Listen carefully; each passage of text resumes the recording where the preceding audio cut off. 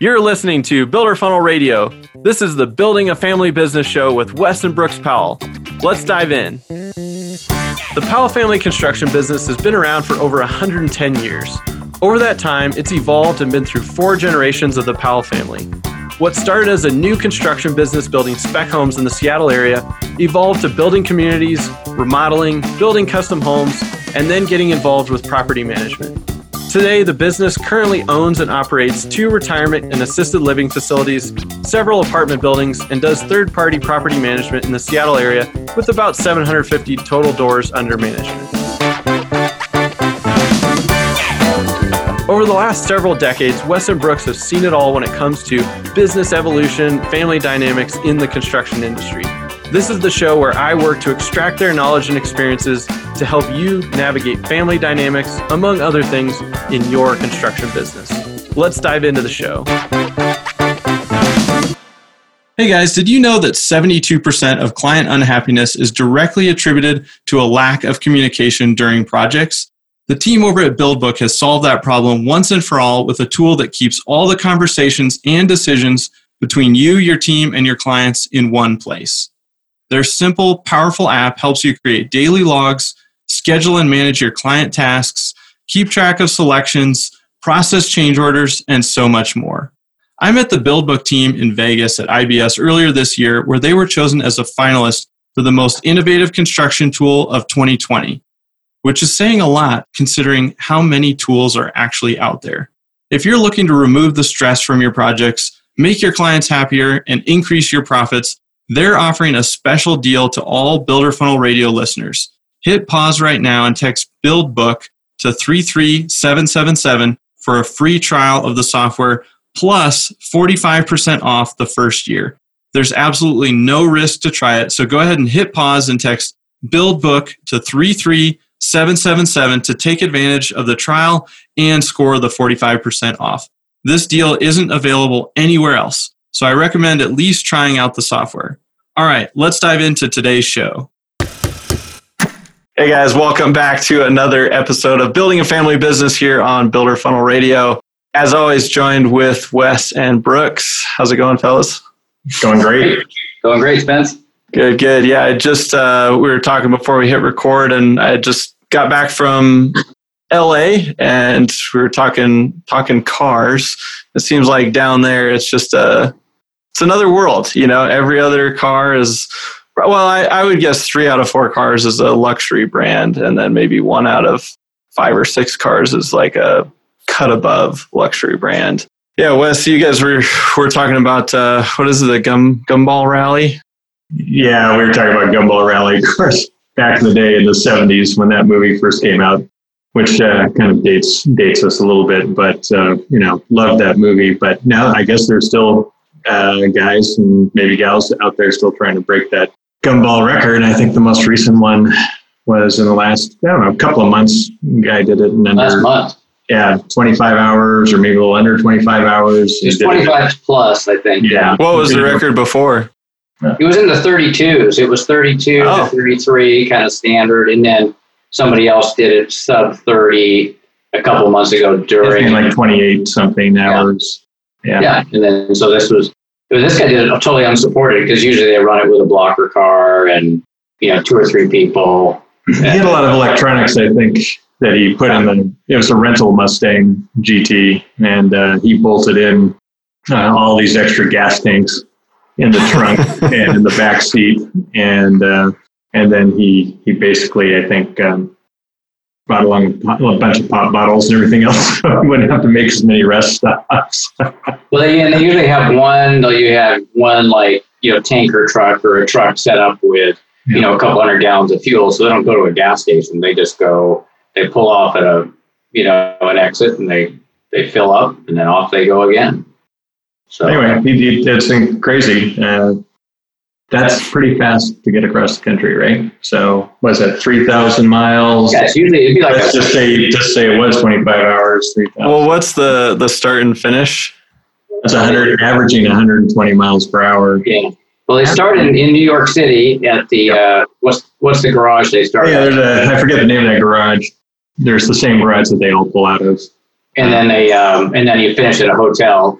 Isn't it down at the dock? I always thought it was at the dock or something. No, there's a hotel lobby. There's a hotel they show. So you have to have a picture at the garage and a picture at the hotel, and then you have to document, and so you have to, submit your pictures and say, yeah, I did do this. Crazy. Pretty nice. And the other nutty thing that just saw a video on was that, of course, heresy is that for the Mustang crowd, if people like Mustangs, is that Ford has kind of created a sub-brand for the Mustang, and they're having the Mustang Mach-E, which they've just, you can now you can place orders for, but it's a 4-door, with a hatch, and it's all electric.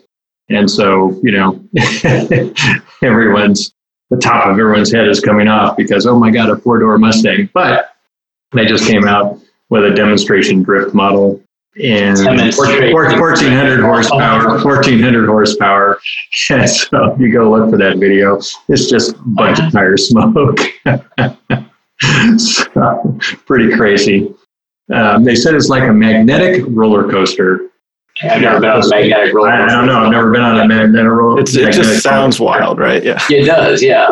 Well, the interesting thing is, if you're talking about Mustangs, a typical Mustang today, GT, is 0 to 60 and in the 4-second range somewhere. And this Mach-E with 4 doors, the GT model that's coming out will be sub 4, 0 to 60. So. Yeah, and it would have to be to kind of compete, to compete with the Tesla. Right, all the other electric cars, Tesla. Right. Mm-hmm. Yeah. Anyway, sounds pretty cool. And what do they want for that one, Wes? $100,000 or? Oh, no. I think it'll be 50 something. So, Ford's always about affordability. Yeah. Relatively affordable. Yeah. Relatively affordable. Yeah, because what's the Tesla equivalent? Probably. I don't know, but Tesla. Probably 80 to 90 for apples to apples. So. Yeah. Crazy. 1,400 horsepower. Yeah. I always like to visualize that, just put all the horses, right there with that. All 1,400 horses right there. A lot of horses. Yeah. Well, we could probably talk cars all day, or I say we, but you guys could, and I could watch you talk about cars. Yeah, we should probably move on to something else. Yeah. Maybe let's switch it up and talk leverage. That was something that we had talked about, I think, in one of our first couple of conversations. And we mentioned we wanted to circle back around to that just because this tends to be a more levered business, or it can be depending on how you grow your business. So I guess maybe, Wes, let's just start off with some initial thoughts around leverage generally. Like, how are you thinking about leverage? Why do you want to use it? And then we'll kind of go from there. Sure. Well, if you think about just the very word leverage, which comes from lever, and why do we use levers? And we really use levers to multiply our effort. So, if you're going to move a boulder and, you need to move it, you can stick a lever under one end of it and put a fulcrum there, and then you can push down on it, and it allows you to magnify your weight so you can move the boulder, So it's really a way to get more work done faster. And so that's really what happens with leverage in a financial sense, is you are going to take what money you have and you're going to leverage it by borrowing more money to do a project, and that'll allow you to get a higher return on your amount of money. So typical example of, back in the 70s or 80s, maybe you're going to build a house for, let's just, for easy math, you're going to do $100,000 house. That's the sales price. And so you're going to buy a lot for $20,000 and build the house for $50,000. And maybe you have $10,000 in sales costs and soft costs, and you're going to make $20,000 in profit. Well, in the olden days of lending, you used to actually be able to borrow 80% of the value or the sales price of the house. So you could actually borrow from the bank $80,000 to do this project. Well, if you remember the numbers I just ran through, $20,000 was your profit. So all you're really deferring was your profit. And you're going to take that $80,000 and you're going to use that to to buy the lot and build the house and sell it and pay the commission. And so it's almost a zero down deal. Now, obviously, to get a loan from a bank, you have to have some financial resources, and they're going to want to know that you have some cash on board and so on. But it's that simple idea of going, okay, I don't have a whole bunch of cash, but I can do this project and I can make $20,000 on the sale of this home, and maybe I've got a couple of grand into it. Well, that's leverage at its most simplest form, right? Now, over time, that has changed. So banks aren't going to loan you 100% of your hard costs. They'll loan you some, probably 80% of your 85% of your hard costs. So you are going to have some cash into the deal. So that's leverage. I mean, that's how you use it, and that's how you take a small amount of money and get larger returns, and allows you to move faster and do more work. Now, with that, there's certainly dangers, and I'm sure Brooks can talk a little bit about some of the dangers of leverage. Brooks, what are your thoughts on leverage? Well, I believe there's no danger in leverage. It's just all reward, no risk. Yeah, it's all reward, no risk. And I have a phrase which probably is not allowed on the podcast, but it basically says, delevering is very painful. And and how do you say that really? And so delevering the bitch. Yeah. So really, and by deleveraging, so that's a pretty fancy phrase for what? Pretty fancy phrase for, let's take your example, Wes, and say you borrowed $80,000 and you're going to sell this house for $100,000 and bank the profit. But there's some cost overruns, and now it costs you $85,000, so you're $5,000 short, and then the house doesn't sell for 3 or 4 months. You have to service the debt, and that takes another $5,000. So now two things have happened. You're down to $10,000 in profit, and if you didn't have that extra $10,000 in cash, the 5 for the overruns and the 5 for the interest, you had to borrow that from somewhere, or you had to not pay your vendors. And then the economy softens a little bit. The bank gets nervous and says, hey, we want you to put more cash into this project until you sell it. So they'll do what they call rebalancing of the loan. That's one of my favorite terms. Just rebalance this up, right? Yeah. Let's rebalance this up. Or give me a bunch of cash. Right. So why don't you put 20 grand in cash into this project, pay down the loan until you get it sold, so we feel better. So all of a sudden you went from having no cash into it to $10,000 plus another $20,000, and you've got $30,000 in cash into it, and you still haven't sold the house, and maybe you're going to make 10 grand now. So that's all fine if you had the 30 grand in cash. If you don't, that's the problem. That's the rub. And so that's where I say delevering, which is, rebalancing, is really a tough situation, especially if you're kind of spread all over town with several different banks, and all the banks get nervous on the same day. And that's where people run into trouble with leverage. Yeah, I think, so you can pretty much say that the higher your leverage, the higher the risk. The more you leverage what you have, certainly if everything goes well, the better off you'll be, the faster you'll move.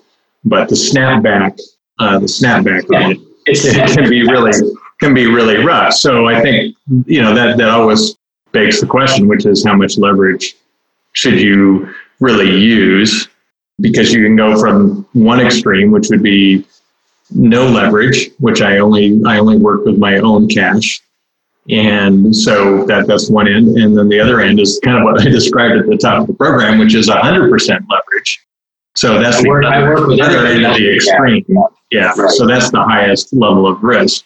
So, what is the proper point of leverage?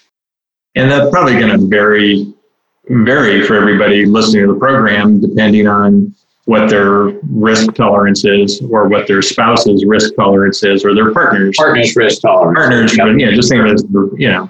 We're talking about family business, and other people their livelihoods are at stake as well.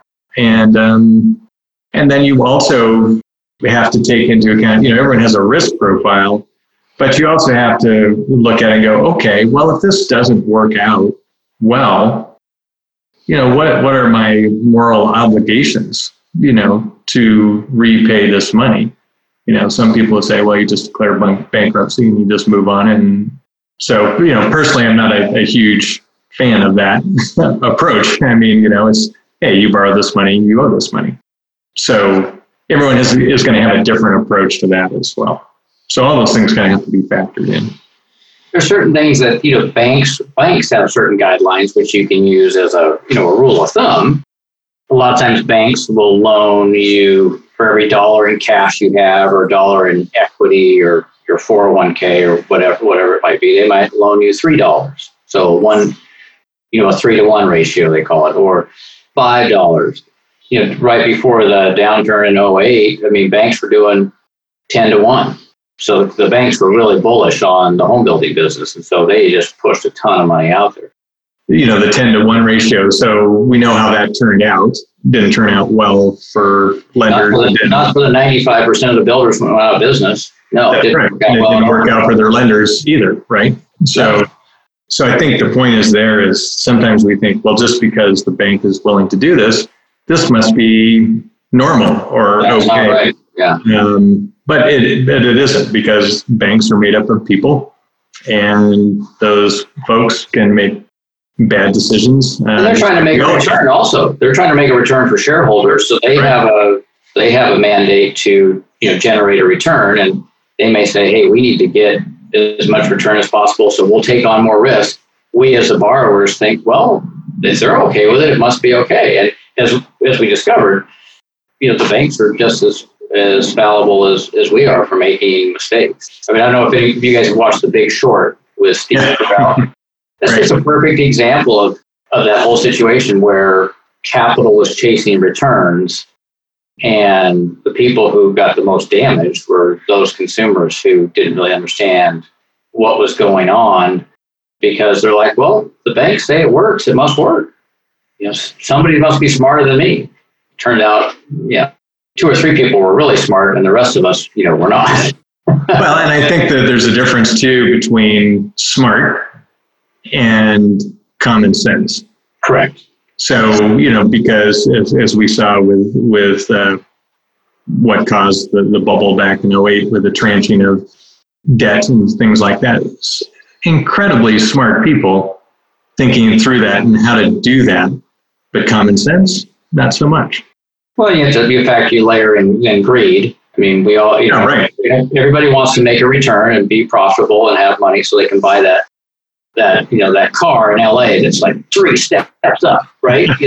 And that's where you have to sit down when you're trying to figure out your own comfort level with leverage, which is, what am I willing to risk? Because most of us have to sign personally. So how do you figure that out? If you're, like you said, Brooks, you can use the bank as kind of a starting point, but we don't necessarily want to take that as the end all be all. I guess, what was your kind of personal, is there a multiple that you think about, like that 10-to-1 ratio or 5-to-1, or is it just situational?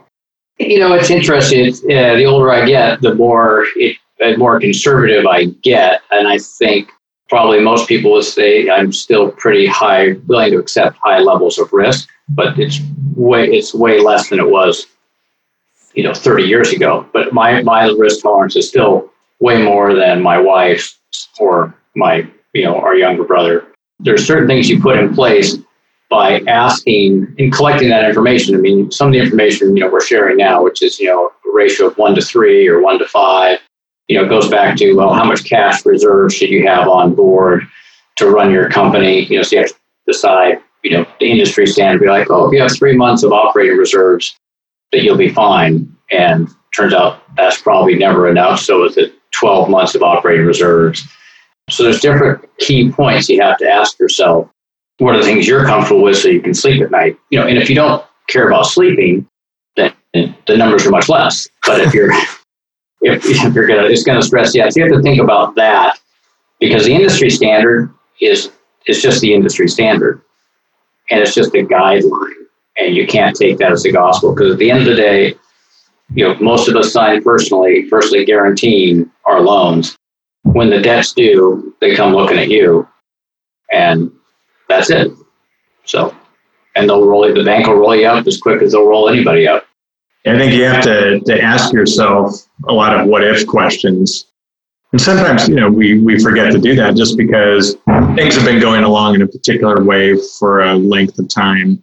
But and I think we're certainly seeing that now, of course, of the pandemic, which is going on as we record this podcast, and kind of the impact that's had on the economy. But of course, you go back to February of this year, and now here we're sitting here in July. No one would have predicted or seen that. And so as you're thinking about your risk tolerance, you'd have to say, well, what happens if I can't sell this house for a year and a half? What happens? And so those things will start to suss out for you what your risk tolerance is, and also help you put some plans in place for different emergencies that could happen that, probably won't. For the most part, those things aren't going to happen. But if you've thought through those, at least you'll be able to sleep better at night, and because you'll know what your action plans are depending on how things go forward in your business. So I think doing those types of things can help you, feel a little calmer about using leverage, and maybe help you drive you to the right amount of leverage. And also having those discussions with your partners, your business partners. Absolutely. Oh, yeah. Right. As part of that conversation. So everybody's on the same page that says, okay, well, let's say, everybody's in, they've contributed their capital, but you've had those discussions ahead of time. Which, what if we don't sell this house, or we have a renovation we're doing on spec and we don't sell it for 3 months or 2 months? What's our pricing strategy going to be? And really test those discussions, because you get 4 people in a room, and one person's going to be like, we're holding price until the cows come home, and another person's like, if we haven't sold it in a day, we're cutting the price to the bone and we're getting out. And it's somewhere in the middle. But we always had a pricing strategy approach to how are we going to move if the market changes, and not in a positive way, because you can always raise your price if the market's moving up.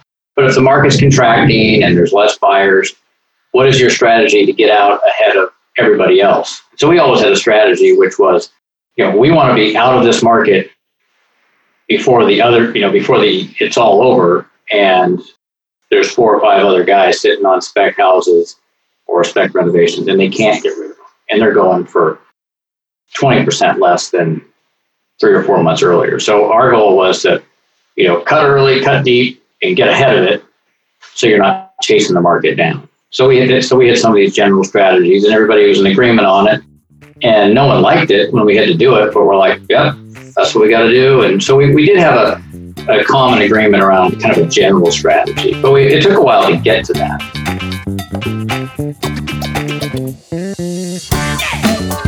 If you've followed Builder Funnel for even a little bit, we're huge believers in the inbound marketing methodology.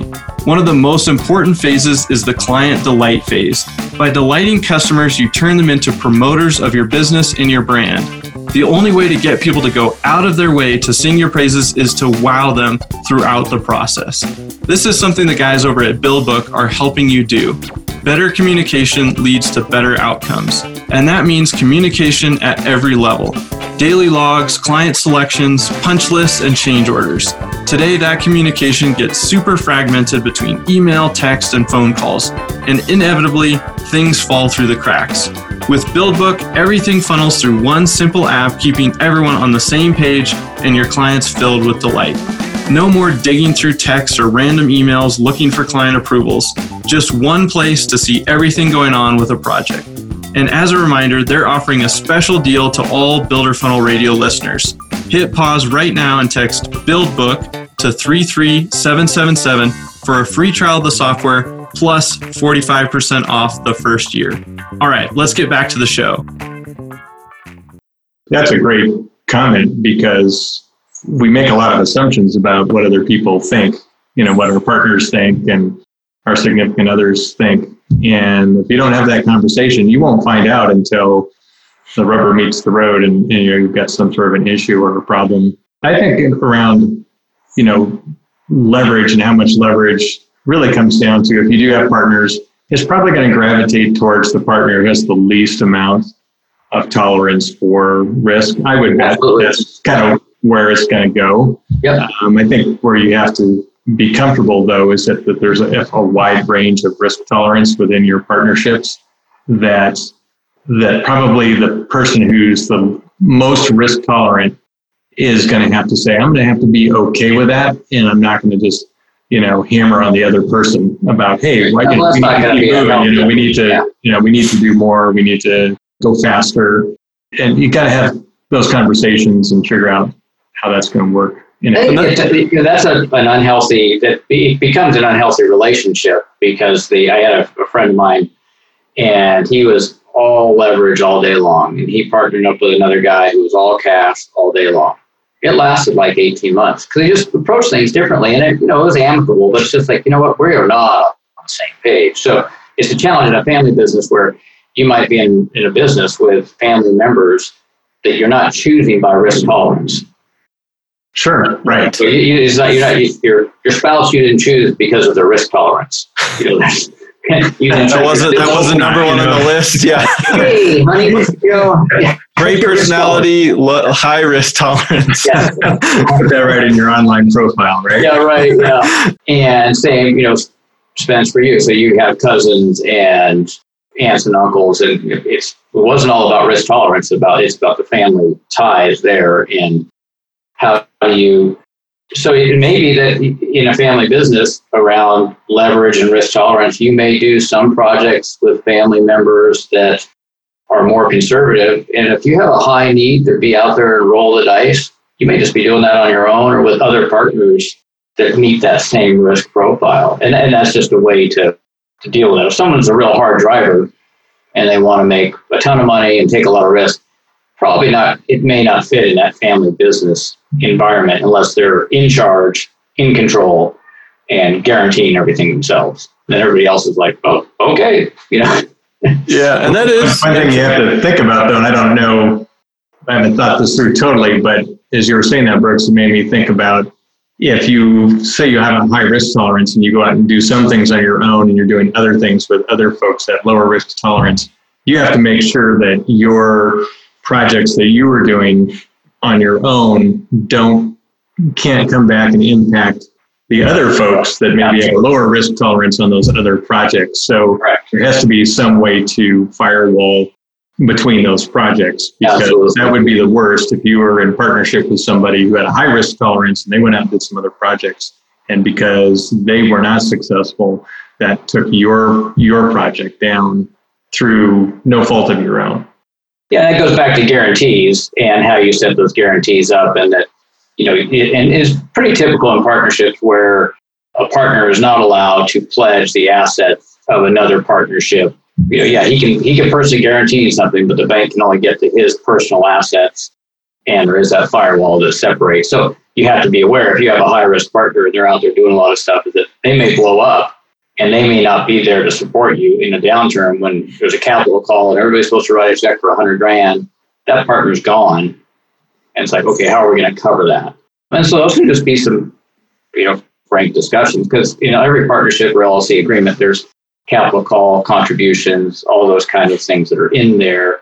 So running through those scenarios is always a little sobering when you're talking about doing a project. Say, okay, well, if this goes wrong and we have a rebalance, and we have to all write a check for $100,000. Is everybody good with that? You look around the table, and you can tell, that person's not good with that. Yeah. So Brooks, as you think about it, how much liquidity?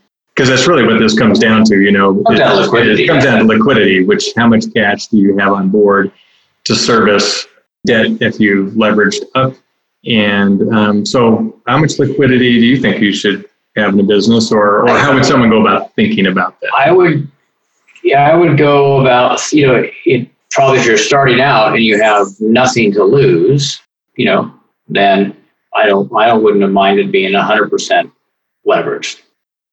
Now, my wife would probably not agree with that, but then as you get older, then you go, and then we really use kind of the bank guidelines 1 to 3. We never went past 1 to 3. And even that became painful during the recession. And it turned out we should have been 1 to 2 or 1 to 1. And it's just really hard to grow your company being that conservative. So I think but I'd never go over 1 to 5, probably. And another way to do it is, like we talked about before, get lines of credit set up on your houses. Give yourself some other ways to have capital, if you need it, so that it doesn't have to be cash in the bank. It could be, well, I've got cash in the bank. If it gets really deep, I could draw on my line of credit. And if it got really deep, I could draw against my 401k without closing it. So those are kind of be the three buckets you would go to. And for us, we went into the recession.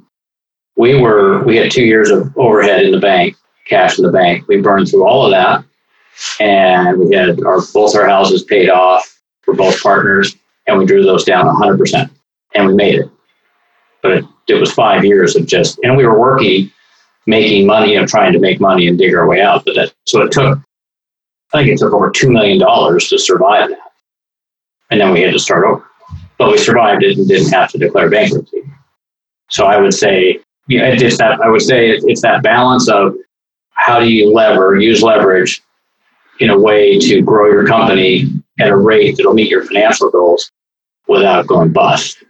And so, 1 to 2 works, 1 to 3 works. Anything beyond that, I think you're taking some bigger chances. It's kind of interesting hearing you guys talk about the balance of where you want to be for leverage or risk, and then you're thinking about your, say, business partner, but then typically or often both of those people have, a spouse. And so, I think a lot of times that person doesn't always make it into the equation, because oftentimes if you do have that set up, that person isn't necessarily a part of all the initial documentation or, officially part of the company or anything like that, but they are a part of the equation. And it almost feels like, as you think about it that way, whether the spouse is literally working in the business or if they're totally outside the business, you've got 2 people and that immediately goes to 4 people or potentially more, depending on how many partners are involved. If you're always kind of pushing towards the lower risk tolerance or, finding that somewhere in the middle, it should push you down, but that doesn't always happen. I think it will because, I just use an example, for us, Todd and his wife, Julie, they have different levels of risk tolerance to myself or my wife, Heather. And, I'm probably the highest tolerance, and they all have lesser degrees of tolerance for risk. It's just a lot of discussions about, hey, what about this project? And what about, and even the lowest, there's probably, and I guess you could get someone who had no risk tolerance. And if in that situation, then that's probably just not going to work in a business that has risk. And so that might be the partnership doesn't work that way because there is one partner who doesn't want to take any risk. Well, you need to go work for the government or do something else because this is not the business. You just can't do it that way here. I don't think so, but maybe I'm overthinking it. No, I don't think so. And back to your point about discussions, Brooks, I think if your spouse or your partner, let's say it's a non-working relative that's, but they're, it's your spouse. So they're involved in the business in the sense that they're signing documentation. So, but I think one of the things that happens sometimes with a spouse is they say, well, you're handling that, I trust you. Go ahead, we're fine. You're telling me it's fine.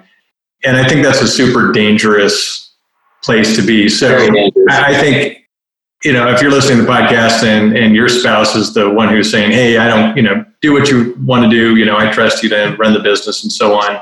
I would push back on that person and say, no, you really do need to understand this because if things go great, that's awesome. You're going to benefit. If things don't go well, you're going to be in there in the soup trying to help, work it out as well. So you really have to understand that. So I think, it's nice to have someone say, oh, whatever you say is great, but you don't want them to be there because you want them to be implications for your relationship later. You want to ask and say, hey, I want you to question down on these things, find out, question me about my assumptions. Let's try to make this a better deal. The deal may not go away, but it might be a better deal.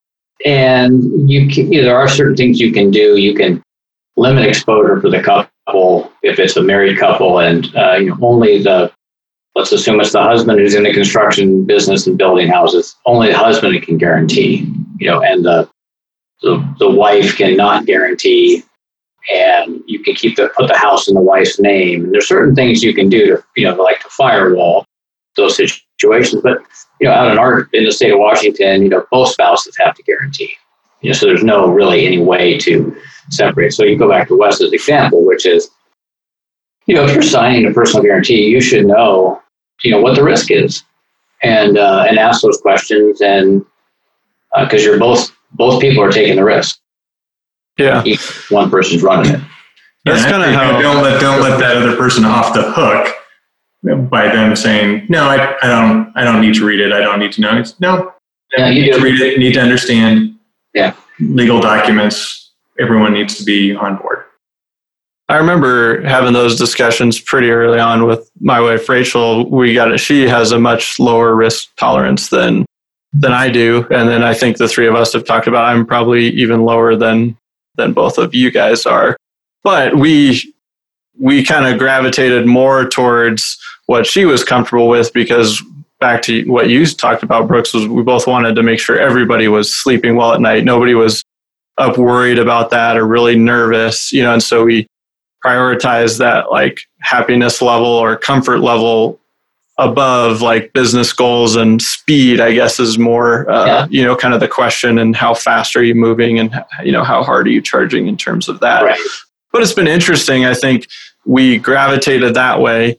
And then as we've got involved in more things, she's kind of pulled up probably if she were to look at her original risk tolerance, and then where she's at now, she's just more knowledgeable and more comfortable with what we're involved with. And I think it's primarily just hey, I haven't been exposed to this before, so I'm learning all of this.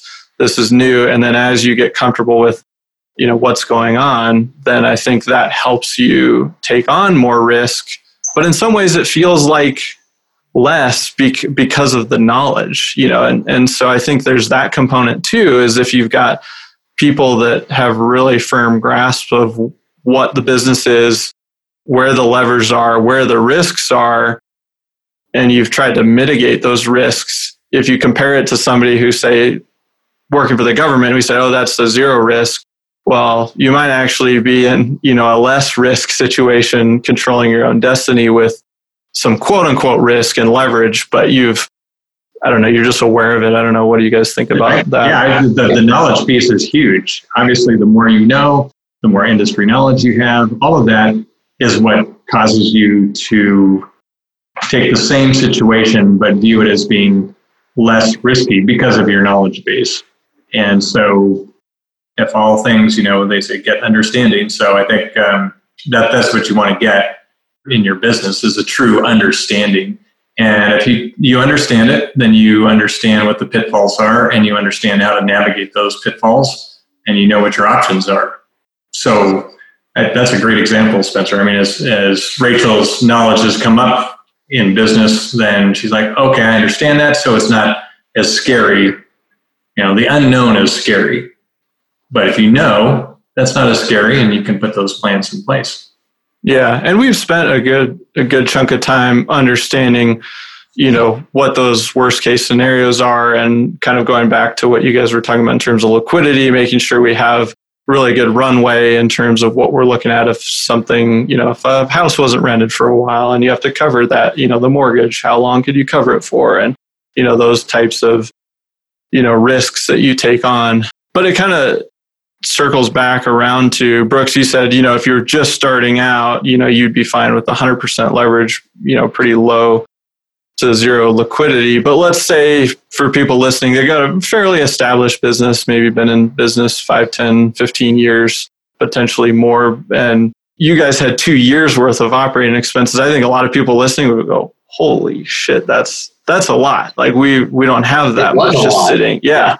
It was a lot, and then it was gone. Right. And that's the crazy part. Like the fact that you had built that up, I don't think you saw the crash coming, and maybe you did, but I guess I'm curious to understand why you had built it up to that number, and would you recommend that number, or is there kind of a different month's worth? Well, probably a couple mistakes we made. One, we had built it up because we had a rental portfolio that was cash flowing, and then as the market deteriorated, that rental portfolio stopped cash flowing and started to eat cash, and ate cash at the same time.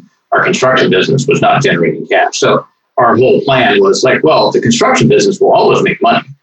So mistake number one was to assume that the construction business will always make money. So I would go back to people, they've been doing it for 10 or 15 years, and they think, well, I've got this cash reserves, it's 6 months or it's a year. Just ask the questions, which are, what if we didn't, if we didn't make money for a year, how long could we last? Or let's say we've got a rental portfolio, we have 5 units, and let's say that, 25% of the portfolio was vacant for a year. And so these things you think, oh, that'll never happen. Well, and here we are in the pandemic, and the government is mandating no evictions. And you're thinking, I never would have thought that would have ever happened. And here we are. So you ask those crazy questions and then come up with what you're comfortable with, and you're going to be probably close to right. And your goal is, at the end of the day, is you just want to survive whatever the economic upheaval is, so you can, live to fight another day and make another dollar. And I think that's, if you save more, it goes back to that fortress balance sheet idea we talked about, which is just having a lot of cash on board is never a bad idea. So, but if you use those standards of, a 1-to-3 ratio or a 1-to-5 ratio for borrowing, and what are my different firewalls for how much money I have, what I have available, so that's that idea of, if you can pay your house off and have a line of credit, then you've got another resource without having to have that, cash sitting in the bank or something. So, or you could pay off a rental and have a line of credit on that. So different ways to have different reserves. Yeah, as I'm listening to you say that, Rex, so I think one thing I would say about the lines of credit, say on your house or other assets, I know back in the 07-08 downturn, I knew several folks here in town that had different types of businesses. One was an HVAC company and so on. So he had a line of credit that he used. And you need to read the fine print on your lines of credit pretty carefully. So he relayed the story of he was out golfing with his banker, at about hole number 7, and the banker said, "Oh, by the way, we're going to call your line of credit."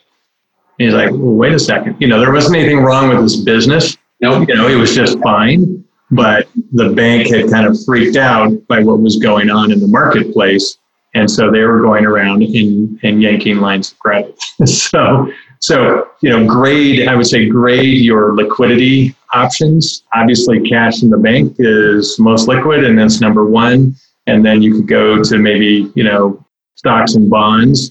Those are fairly liquid. There's a big market for those, but the value can go up and down. And as we've just seen in this most recent downturn, so, you might see a 30 or 40% drop in the value of that portfolio. So you have to recognize that could plummet, even though it's liquid.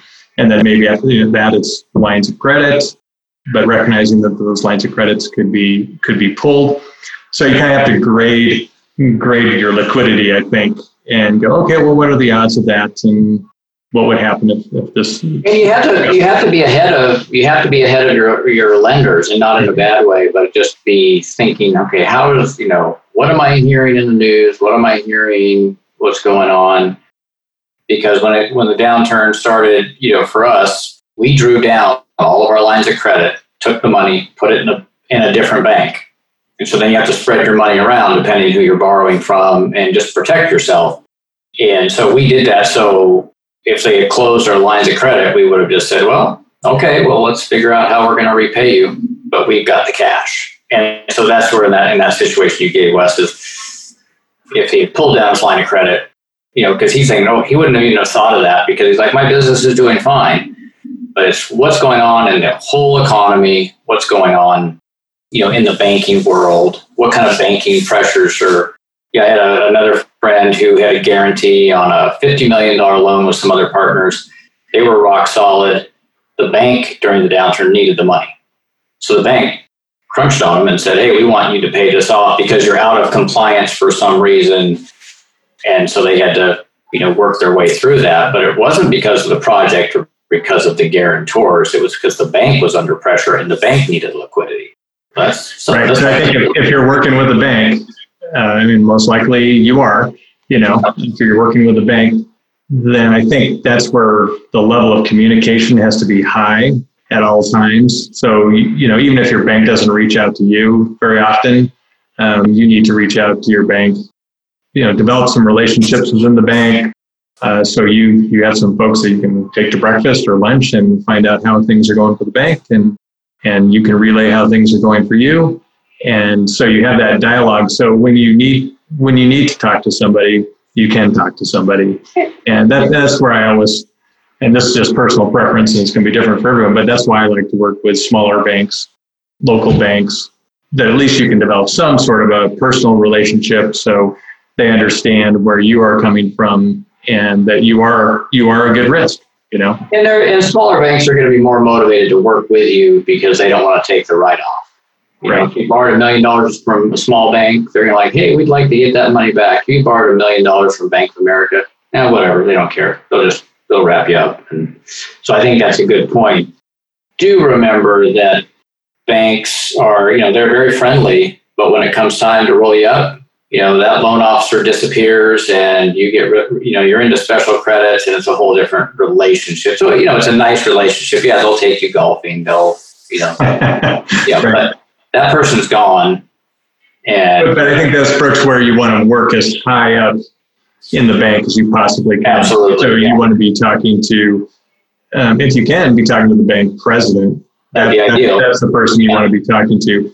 If you're talking at VP level, there's usually 9,000 VPs. 9,000. In the banking industry, everyone gets to be a VP. Yeah. It just helps on the sales side. So right. So I think that's a very valid point. And that did help us during the downturn a little bit because we little bit. It might have, because things got so bad then for everybody. It ended up, not. Sure. Yeah, I'm not saying that's a but at least it's a little something where it'll buy you some time. Exactly. Where they're going to well, okay, we've been banking with them for 30, 40 years. We'll give them a little more runway. We'll try to, we'll wrap up some other people first before we get to them. But in the recession of 08, 09, it got so bad for so long. Eventually, they get to you. But that's okay. That it gives you more time to try to figure it out.